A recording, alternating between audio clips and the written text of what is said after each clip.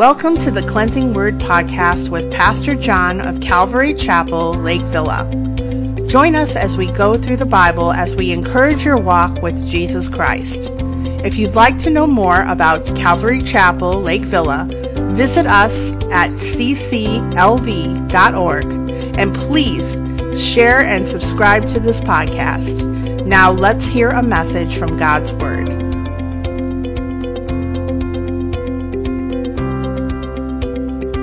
So I was thinking about this. We've been this is the third week where we've just been going over miscellaneous laws that Moses gave to the children of Israel before they went into the promised land. And Moses is really speaking his last words to the children of Israel.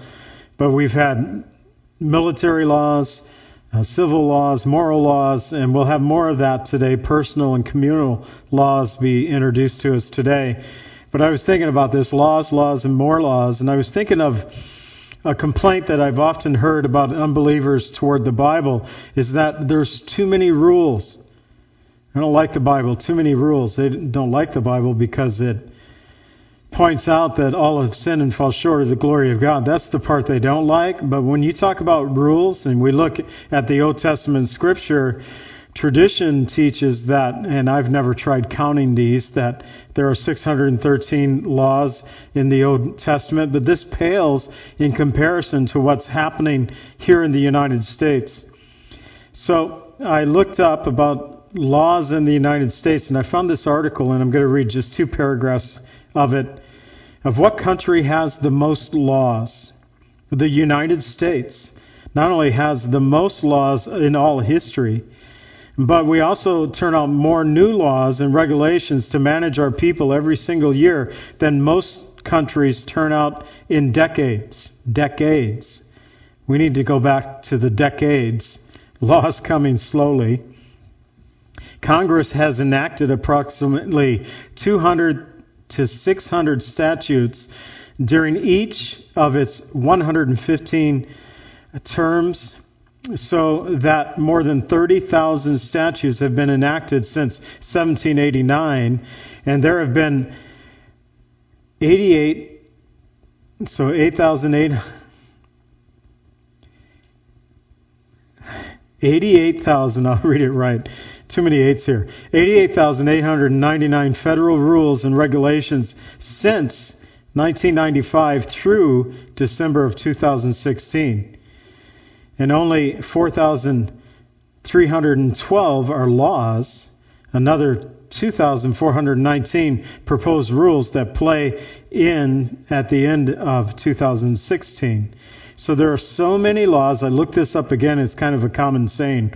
So many laws in the United States that each one of us commit 3 felonies a day without even thinking about it. So we're all lawbreakers. And whether talking about the Bible or U.S. federal law, all have sinned and fall short of the glory of God. We're going to get some more rules here tonight for Israel as they entered into the promised land. And I'm really stressing out on toward the end of this chapter, Moses talks about if you make a vow that you are to keep what goes forth from your mouth. And so let me find that key verse. It's not transferred in my notes too well here. Oh yeah. So 23.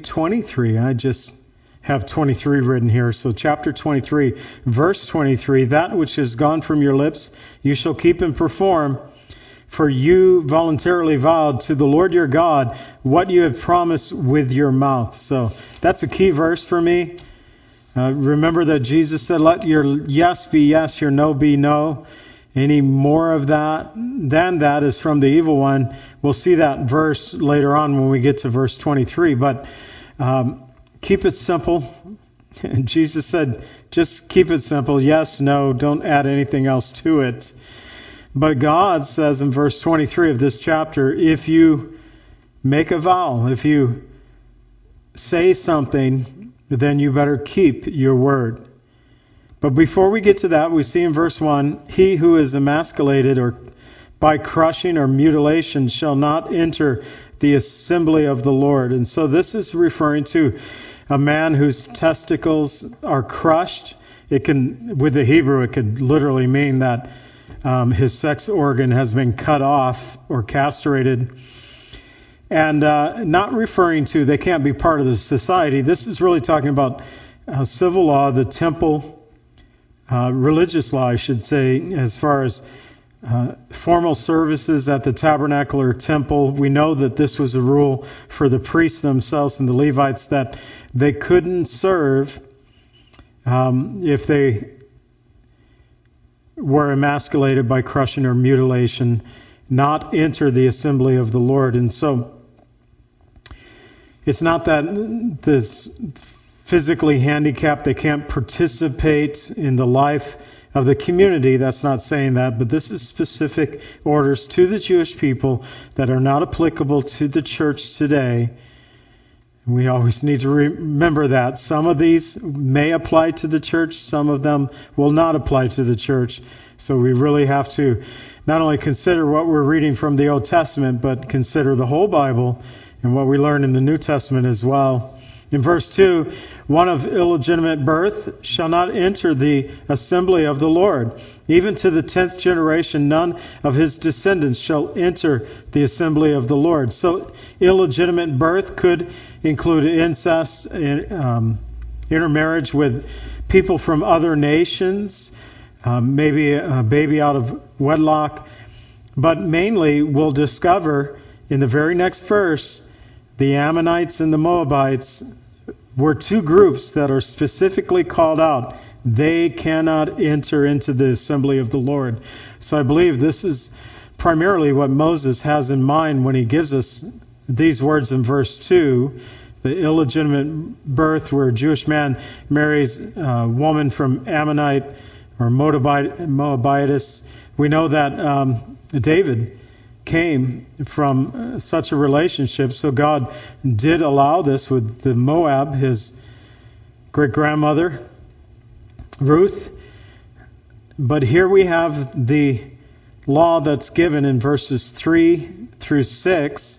And Ammonites or Moabites shall not enter the assembly of the Lord. Even to the 10th generation, none of his descendants shall enter the assembly of the Lord forever, because they did not meet you with bread and water on the road when you came out of Egypt, and because they hired against you Balaam, the son of Beor, from Pethor of Mesopotamia to curse you.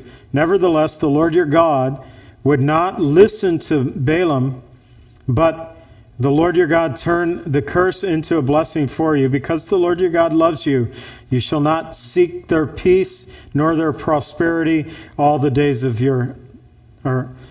your days forever.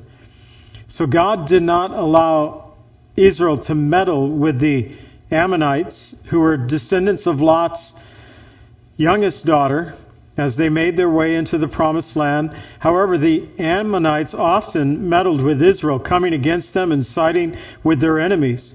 And the Moabites were descendants of Lot's older daughter.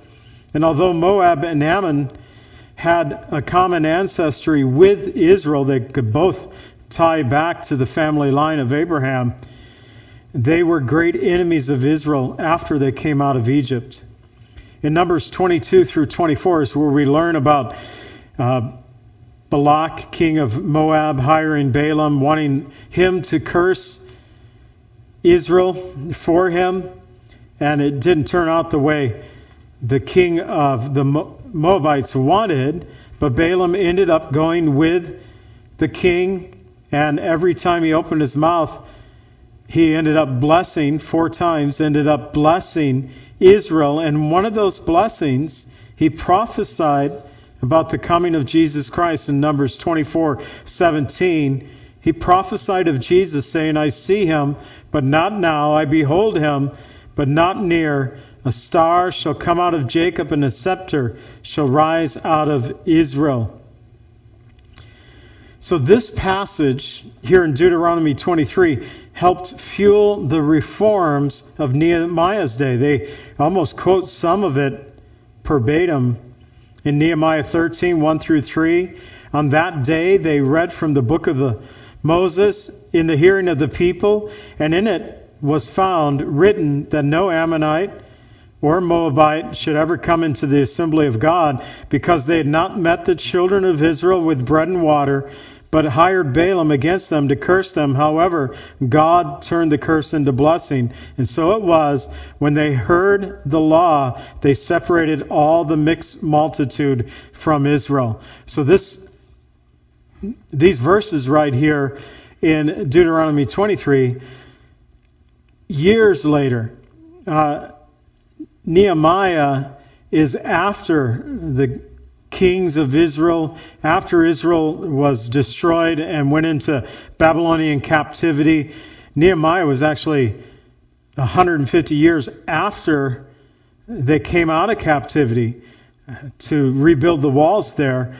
And so at that time, reading the Word of God fueled revival in their nation, because they realized, without knowing it, that they've been disobedient to the Word of God. And that is one of the things that, we open up Scripture every week. We can read something that can prick our hearts and say, you know what, Lord, you're right. I haven't been walking in your ways in that area. And it can bring revival on a small scale, from the individual to a larger scale, to a church or a community or to a nation. So Balaam is mentioned also 3 times in the New Testament. I always like mentioning that. He's an Old Testament pagan prophet who prophesied concerning the Jewish Messiah, and 3 times we are warned in the New Testament. First by Peter, 2 Peter 2:15 and 16. He warns, they have forsaken the right way and have gone astray, following the way of Balaam, the son of Beor, who loved the wages of unrighteousness, but he was rebuked for his iniquity. A dumb donkey speaking with a man's voice restrained the madness of the prophet. So he was a mad prophet. But here we learn the way of Balaam. He loved the wages of unrighteousness. And in Peter's day, there was the warning that there are those who are following the way of Balaam. They love the wages of unrighteousness. But in Revelation 2:14, we have the doctrine of Balaam, Jesus warning the church of Pergamos, saying, I have a few things against you, because you have those there who hold to the doctrine of Balaam, who taught Balak to put a stumbling block before the children of Israel, to eat things sacrificed to idols, and to commit sexual immorality. So Balaam worked around God's command. God said, you cannot curse Israel. And whatever I say to you, that you have to say. So Balaam said, fine, that's what I'll do. I'll say whatever you put on my lips. And so that he did. But afterwards, he taught the king of Moab, basically said, I can't curse them for you, but I can make it in order that God will curse his own people if you will take your women and allow them to kind of play the harlot with the young men of Israel. And then God will judge Israel. And God did. And so he found a workaround. And here, put a stumbling block before the children of Israel. Things eaten, sacrificed to idols, to commit sexual immorality. In our church today, we have those who are really following the doctrine of Balaam. They're trying to find workarounds. We know what the law of God says, but that may have been a cultural thing for back then, and it doesn't apply to the church today. So they find workarounds of the law of God, which in their heart they know is wrong, but they're following the doctrines of Balaam. And Jude refers to the error of Balaam, referring to his greed. Jude 11, a 1-chapter book in our Bible, Jude 11 says, woe to them, for they have run greedily in the error of Balaam for profit. And so we have those likewise in the church today. They are greedy for gain, and those who are greedy for gain then run the error of Balaam. So in the New Testament, we have 2 Peter 2:15, the way of Balaam, Revelation 2:14, the doctrine of Balaam, and Jude 11, the error of Balaam. So the sins of the Ammonites and the Moabites that this passage in Deuteronomy focuses on, though, is that they did not meet Israel with bread and water, and that they hired Balaam to curse Israel. So they could have met them, fed them. If you recall the account of both these situations, Moses didn't try to sneak through their country. He announced that they were coming. He asked permission. We'll travel on the king's highway. We won't go to the left or to the right. If we need water, we'll pay for it. We won't be a burden for you. But both countries would not allow them to enter. And so therefore, they were part of this assembly that were not to be allowed. The mixed marriages not to be allowed in the assembly of Israel. It would exclude them from worship in the land of Israel. But as far as the Edomites and the Egyptians, and we would think, why not the Egyptians? Why wouldn't the Egyptians fall in the same category? And I had a thought of this, about this, the reason why.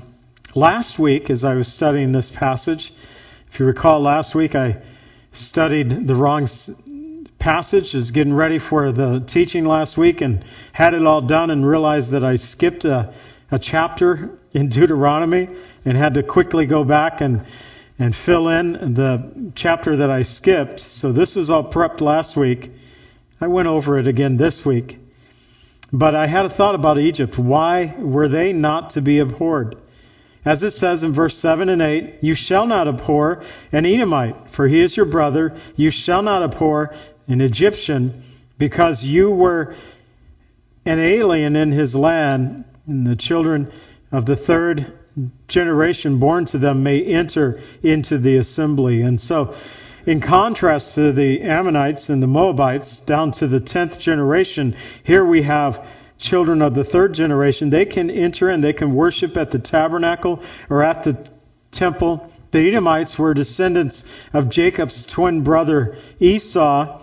And Esau was a man who rejected the things of God to satisfy his fleshly desires, such as his birthright and his blessing, as we learn in Hebrews 12, verses 16 and 17, that he sold his birthright for a morsel of food. And he wanted to inherit the blessing, but was rejected and found no place for repentance, though he sought it diligently with tears. He wanted the blessing. He even cried because he didn't get the blessing. But here in Hebrews 12:17, we learn that Esau didn't actually ever repent. There are people who can put on a good show and cry and have tears, but it doesn't mean that they repent. But they were descendants of Jacob's twin brother.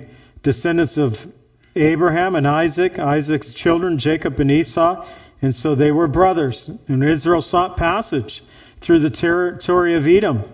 As they made their way to the promised land, they said, as I just mentioned, we'll stay on the king's highway. If we drink water, we'll pay for it. But still, Edom came out against them. Many men with a strong hand, Numbers 20, verse 17. So Edom refused to give him passage. So Edom kind of did the same thing that Ammon and Moab did. But yet, in the third generation, the children were allowed to be part of the people of Israel. So we also know that there were long-standing wars with Israel and Edom. They were subdued under David, but they remained a thorn till Israel was taken away into captivity by the Babylonians. And although the king of Edom refused Israel to pass through the land, they did not try to have them cursed, as Ammon and Moab did. Perhaps this is why they were allowed in. But the Egyptians was one that really stood out to me, because Israel had been enslaved in that land for 400 years. And then I remembered God already judged Egypt in Exodus 12:12. For I will pass through the land of Egypt. On that night I will strike all the firstborn in the land of Egypt, both man and beast, and against all the gods of Egypt I will execute judgment. I am the Lord.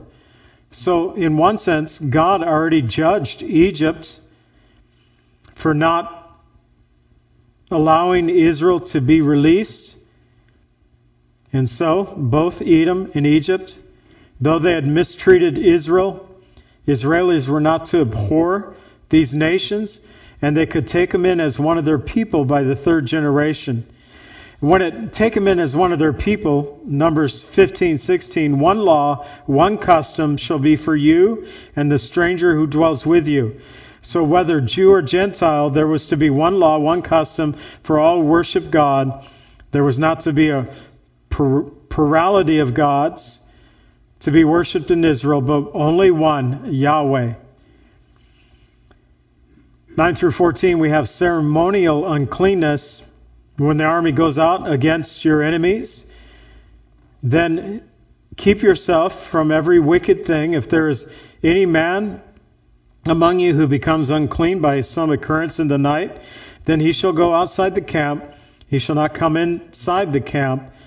But it shall be that when evening comes, he shall wash with water, and when the sun sets, he may come into the camp.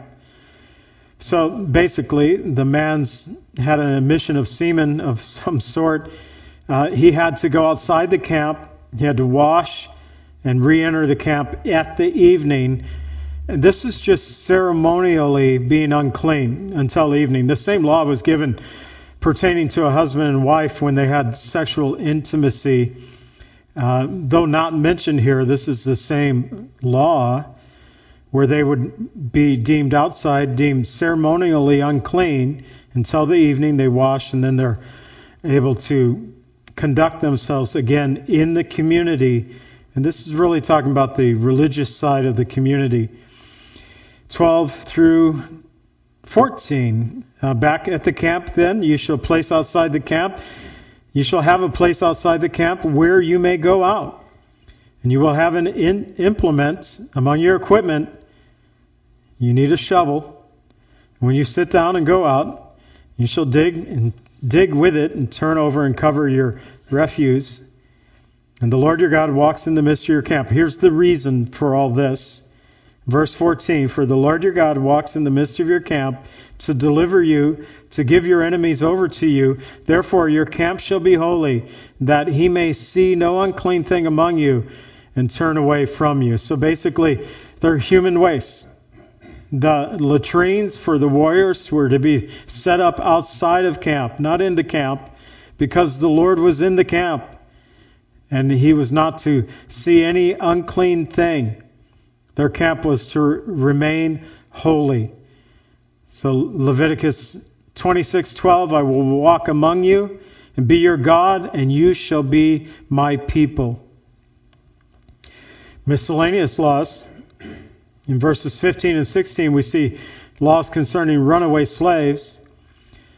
And so this is really, I believe it's dealing with, though it doesn't specifically say, but slaves that came from another country into Israel. You shall not give back to his master the slave who has escaped from his master to you. He may dwell with you in your midst, in the place where he chooses, within one of your gates. And so this is not really to the individual when they says they've escaped from the master to you, the nation of Israel. He may dwell within the midst of Israel, wherever he chooses, in one of your gates, one of your cities, where it seems best to him. You shall not oppress him. So it seems to be referring to a runaway slave, a foreigner, not of Israel, but they came to Israel to find a place of refuge. No ritual prostitutes, 17 and 18. There shall be no ritual harlot of the daughters of Israel, or perverted ones of the sons of Israel. You shall not bring any of the wages of a harlot or the price of a dog into the house of the Lord your God for any vowed offering. For both of these are an abomination to the Lord your God. So ritual prostitution, whether male or female, but notice with the male, the perverted one, they referred to it as the price of a dog. So not looked up very highly. They were not to be any ritual prostitution, whether male or female. It was common in pagan worship. In pagan worship, they would use male and female prostitutes in hopes of appeasing their gods with fertility for crops and children. By participating in these pagan rituals, it could be that really they were using this as an excuse to fulfill their lustful desires, the desires of their flesh, but such practices were to be forbidden in Israel. So loaning, usury, as it's said here in the New King James, but loaning money, you shall not charge interest to your brother, interest on money or food or anything that is lent out at interest. So anything that you could lend out at an interest, you don't do that to one of the fellow Israelis. Verse 20, to a foreigner you may charge interest, but to your brother you shall not charge interest, that the Lord your God may bless you in all to which you set your hand in the land in which you are entering to possess. And so they were not to charge interest to their Israeli brothers and sisters, but they could do so to foreigners in their land. And God said, if you would do this, I'll bless you. If you just trust me, I will bless you. So they were to love their neighbor as themselves. They were to look out for one another in their community. So making vows. 21 through 23. When you make a vow to the Lord your God, you shall not delay to pay it, for the Lord your God will surely require it of you, and it would be sin to you. But if you abstain from vowing, it shall not be sin to you. So Jesus said, let your yes be yes, your no be no. This is the same thing. If you make a vow, you need to pay it. Let your yes be yes. But if you don't make a vow, it's not sin to you. Your no is no. It's just you didn't make a commitment, so it's not going to come against you because you didn't make any commitment. Verse 23, that which is gone from your lips you shall keep and perform, for you shall voluntarily vow to the Lord your God what you have promised with your mouth. So vows were voluntary, but if you made a vow, you were to keep the vow. Psalm 22:25, my praise shall be of you in the great assembly. I will pay my vows before those who fear him. And then finally, we close out this chapter, looking at chapters 23 and 24 tonight. We close out chapter 23. When you come into your neighbor's vineyard, you may eat your fill of grapes at your pleasure, but you shall not put any in your container. In verse 25, when you come to your neighbor's standing grain, you may pluck the heads with your hand, but you shall not use a sickle on your neighbor's standing grain. So you could snack on fruit, on grain, as you pass through, whether a vineyard or a grain field. You could have a snack. We read of the disciples doing this, getting condemned for it by the religious rulers because they did it on a Sabbath, on a Sunday or Saturday. Their Sabbath to us is a Sunday today, but for them it's a Saturday. They were snacking on grain. In Matthew 12:1, they went through the grain fields on the Sabbath, and the disciples were hungry, and they began to pluck the heads of grain to eat it. And so this was allowable by the law. You could go in and have a snack. I kept thinking of this last week, and just again this week. My grandpa used to have chickens. A fond memory of going down to visit Papa, and he'd feed them corn feed. But Papa didn't buy the corn feed. He just went out into the cornfields down in southern Illinois, picked a lot of corn, and then would let it dry, and then get the kernels off there and have his feed for the year for the chickens.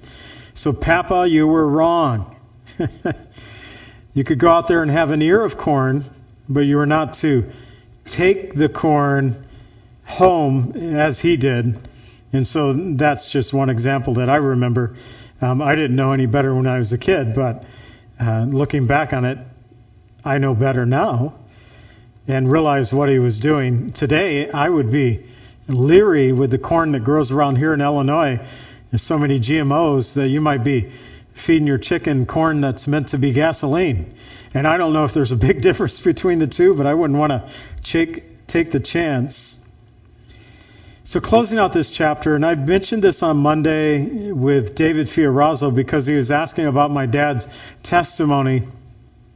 And this was just something that is fresh on my heart. When you make a commitment to the Lord, a vow to the Lord, and this is something that my dad did when he was facing heart surgery in the 1960s. And they delayed the surgery a couple of times. He was actually in the hospital for around 6 months waiting to have a mitral valve replaced. Ultimately, they accomplished what they were going after. But sometime before having that surgery, he prayed to the Lord and said, Lord, if you make me as good a man as I am today, I will serve you all the days of my life.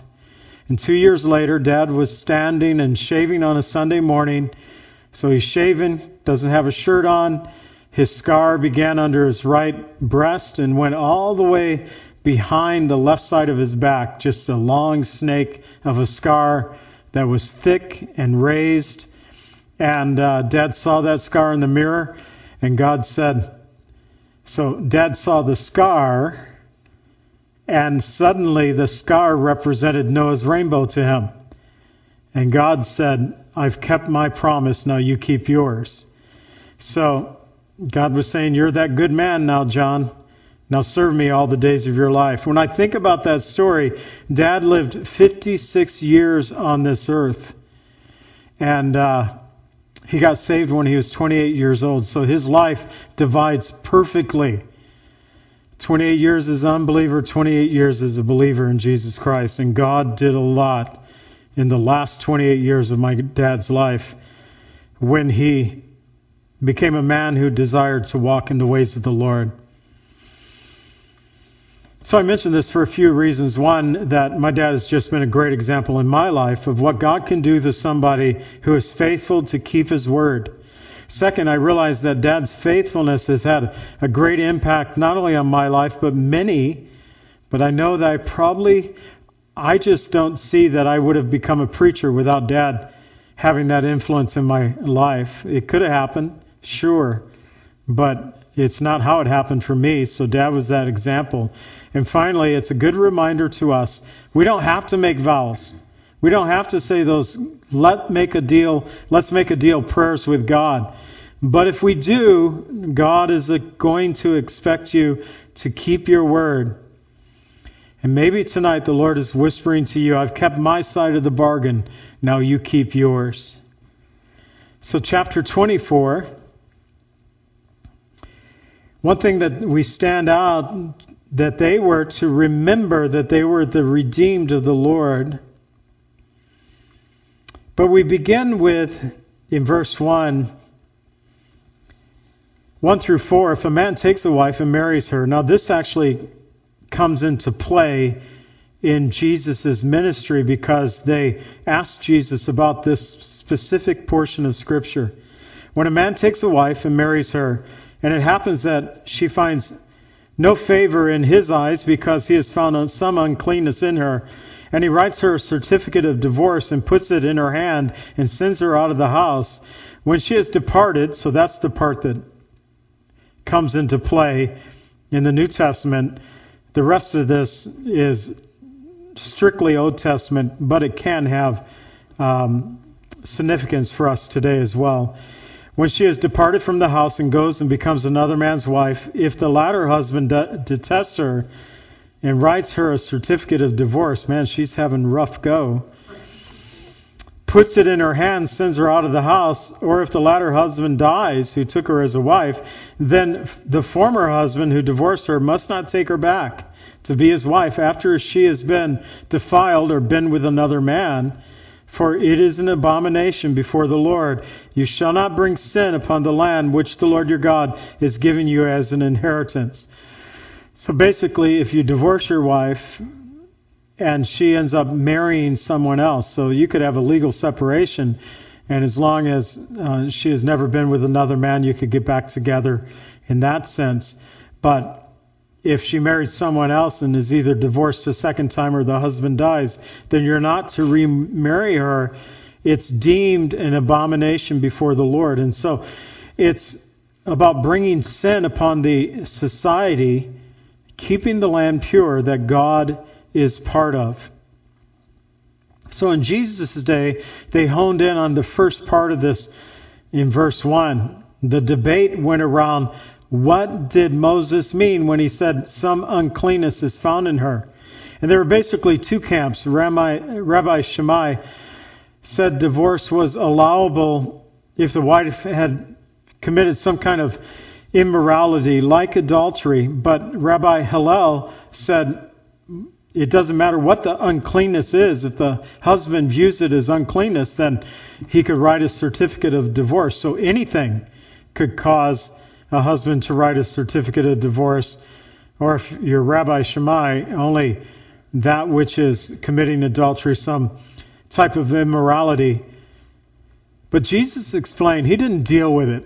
What he did was explain that Moses wrote this because of the hardness of their heart. This is what Jesus said. In Mark 10:6-9, from the beginning of creation, God made them male and female. Did you hear that?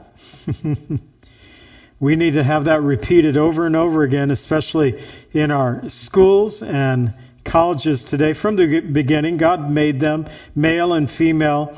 And for this reason, man shall leave his father and mother, be joined to his wife, the two shall become one flesh. They are no longer two, but one flesh. Therefore, what God has joined together, let not man separate. So Jesus didn't get into the issue of what is the uncleanness that Moses was referring to. They've been debating that for over 2,000 years. Maybe not quite 2,000 years at that point, but probably 1,400 years, but I digress with that. Anyways, the issue of divorce continues, and it continues to be highly debated even in churches today. And I believe that God can work miracles in situations that may seem hopeless, that God can bring a husband and wife back together whose hearts seem to be totally divided. When the hearts of the individuals return to the Lord, God can bring healing. And although divorce tears lives apart, the two become one flesh. And then when they divorce, they're torn apart. God can work miracles and bring people back together. And or maybe the couple will never be married again. But God can cover our sins. God can bring healing to each situation, each wound, and make the individual whole. So here we have several miscellaneous laws, verses 7-22. Some of these will be 1 or 2 verses long. Here's a 1-verse one. Law concerning newlyweds. So I don't like to do this, but my throat is really dry. I'm going to chew on a cough drop. I don't like to do it because it makes me smack. But this will work.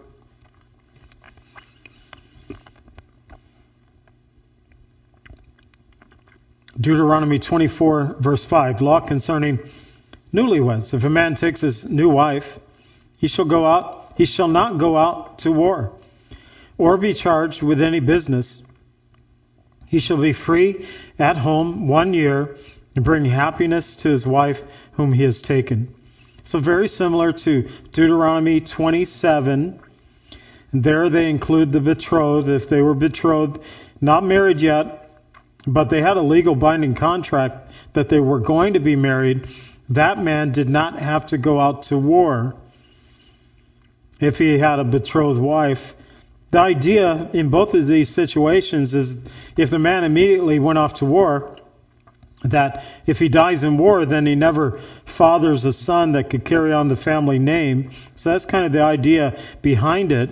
But I like it where it says you're not to go out to war, you're not to be charged with any business. So that made me think of some kind of official king's business, some kind of community business, maybe even temple business, that you got nothing out of the ordinary other than taking care of your family, doing whatever work you're doing to provide for yourself and your family. But for that first year, the duty of the husband was to bring happiness to his wife. It's right there in Scripture. Bring happiness to his wife. As the old adage goes, happy wife, happy life. And he was charged by God to do so in the first year of his marriage. Ecclesiastes 9:9, live joyfully with the wife of whom you love all the days of your vain life. Solomon is really bitter when he wrote this. A lot of vanity and vain mentioned in this, but in the whole book of Ecclesiastes. But live joyfully with the wife of whom you love all the days of your vain life, which God has given you under the sun, and all the days of vanity, for that is your portion in life, and the labor which you perform under the sun. Ephesians 5:28 and 29. So the husband ought to love their own wives as their own bodies. He who loves his wife loves himself. For no one ever hates his own flesh, but nourishes and cherishes it, just as the Lord does the church. So Jesus Christ is the example of what type of love we are to have as husbands toward our wives. Verse 6, no man shall take the lower part or the upper millstone in a pledge, for he takes one's living in a pledge. So millstones had two parts, basically. Had a lower stone and an upper wheel that would rotate around the lower stone and crush whatever you might be crushing. When we were in Israel, we specifically milled grapes to get the olives to get the olive oil out of it.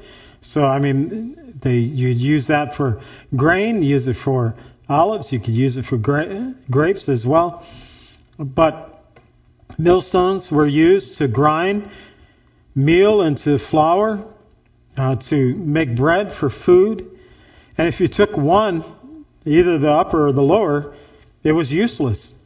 And so this was provision for the family. So you couldn't take that. You couldn't take something that would keep them from being able to provide for their family. So you had to allow them to be able to do the work, provide for their family in that sense. So you'd have to take something else as collateral, but not the upper or lower portion of a millstone. Verse 7, if a man is found kidnapping any of his brethren of the children of Israel, mistreats him or sells him, then the kidnapper shall die, and you shall put away the evil from among you. Man, that's what happened in Israel last Saturday. And as I said earlier, the counts of 150 missing, kidnapped, that according to Mosaic law, this is death penalty stuff. You kidnap, you mistreat. So you kidnap either to have a slave for yourself or to sell them to someone else.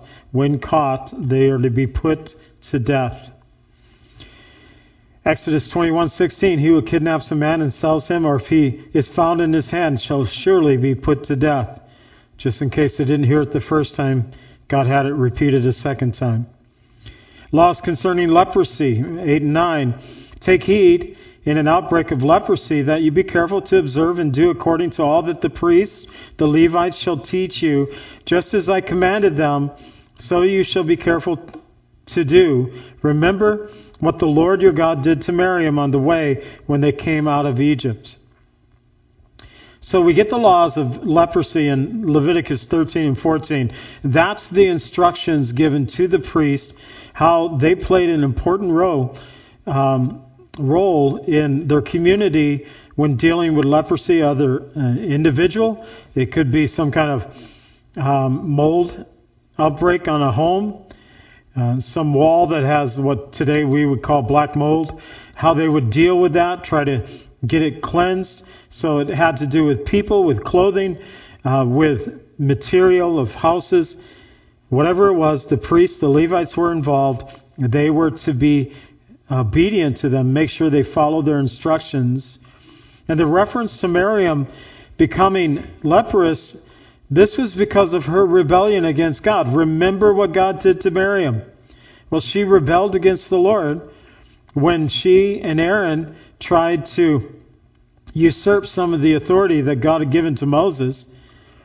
And so it's just a reference there. Remember, all these were written as examples. 1 Corinthians 10:11. They were written for our admonition, upon whom the end of the ages come. All that came before us in Scripture, written as examples, that we might learn from them, learn to do good, to do right, learn to keep from evil. We are to remember. So law concerning pledges, 10 through 13, when you lend your brother anything, you shall not go into his house to get his pledge. You shall stand outside. And the man whom you lend shall bring the pledge out to you. And if the man is poor, you shall not keep his pledge overnight.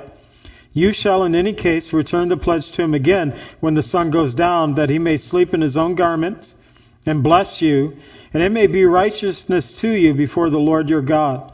So even though we have a creditor and a debtor, there was supposed to be dignity in this. So the guy who's doing the loaning couldn't just barge in the house and take whatever he wanted. He had to wait outside. Every man's house is his castle. It doesn't say that in Scripture anywhere, but it seems to be that respect the home of the individual. And no matter if they're rich or poor, you stay outside, you allow the person to bring out whatever agreed upon pledge was to be brought out.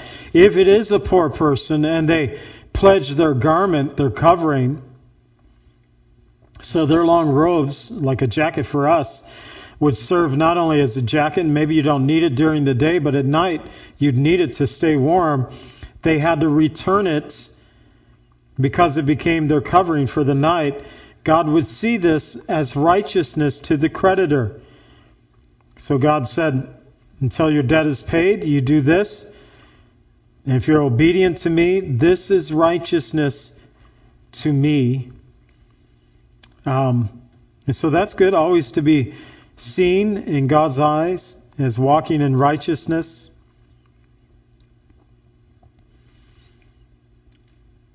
Psalm 112:9 says, He has dispersed abroad, He has given to the poor. His righteousness endures forever. His horn shall be exalted with honor.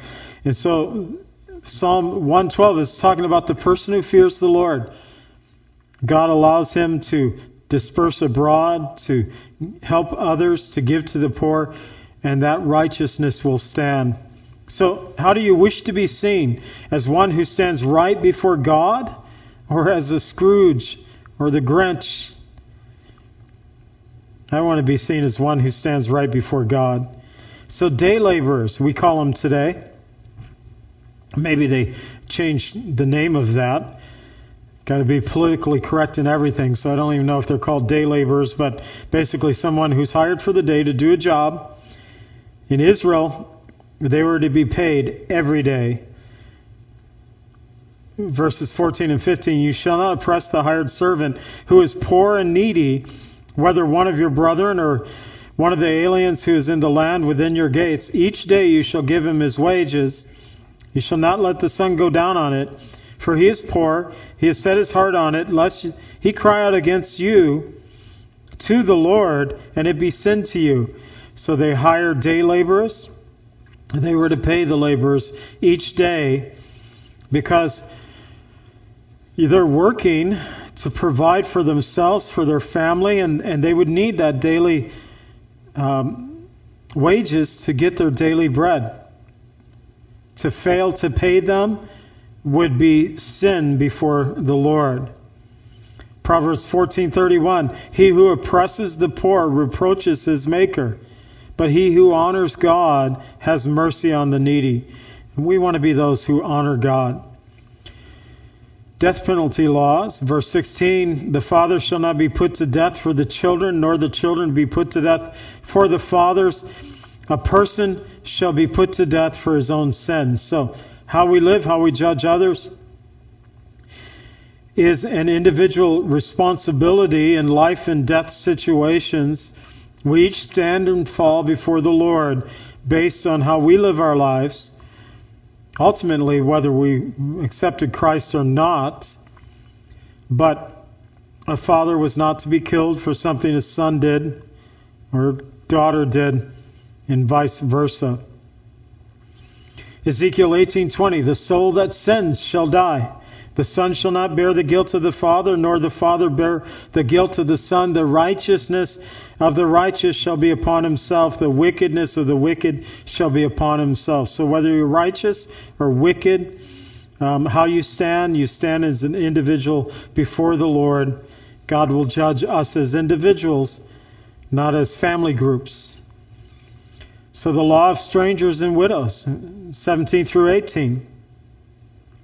You shall not pervert justice, do the stranger or the fatherless or the widow's garment as a pledge, but you shall remember that you were slaves in Egypt, and the Lord your God redeemed you from there. Therefore, I command you to do this thing. So Israel was to never forget that their people had been slaves in Egypt, where justice was perverted and where widows did suffer.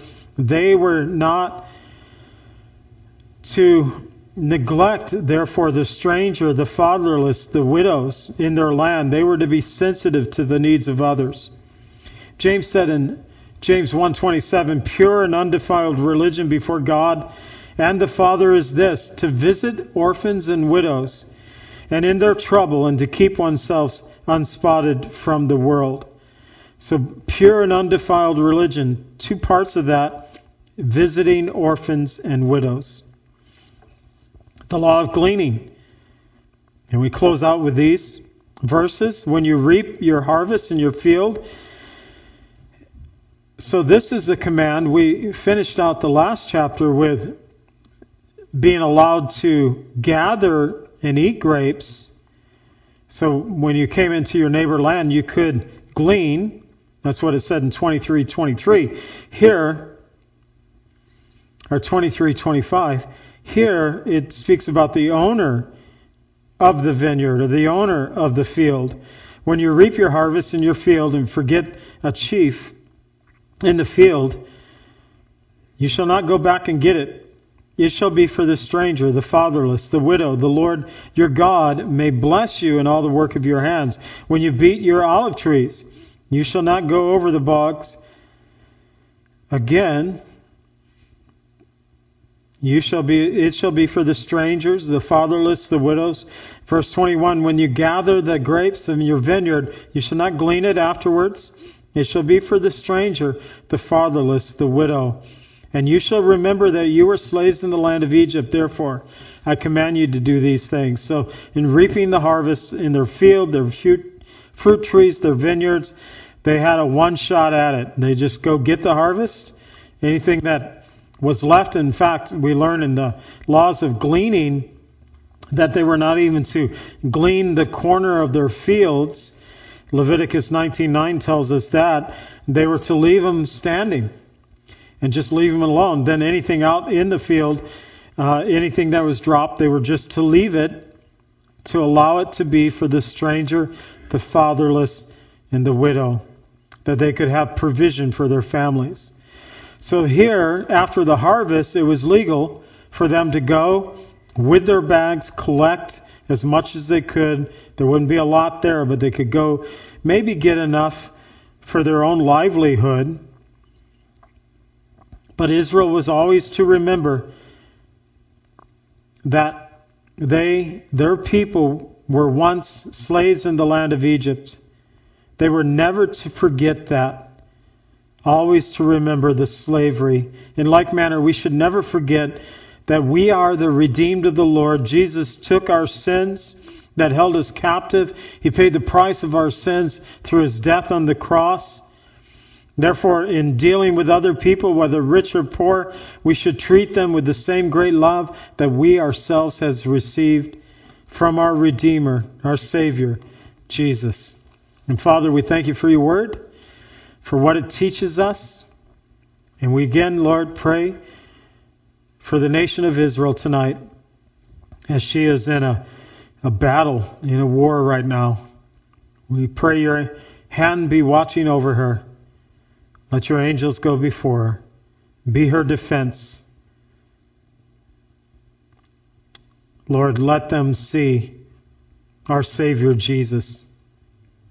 We pray in the name of Jesus. Amen.